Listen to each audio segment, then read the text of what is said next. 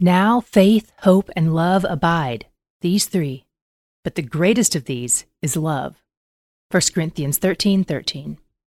This verse about love is part of Paul's letter to a bunch of young Christians with an immature faith. They didn't understand the heart of the faith yet. They wanted to do powerful things like they saw the apostles doing, miracles and prophesying and teaching. But miracles and healings are temporary.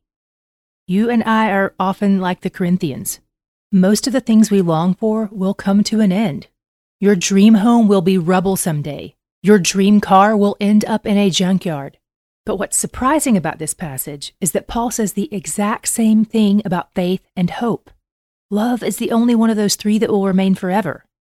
That's because faith will cease to exist when the object of our faith, King Jesus, has been made fully manifest at his second coming.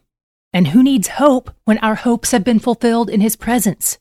Faith and hope are anticipatory. They'll go away someday. We won't need them. But love will remain. It will abide forever as we abide in him. He's where the joy is.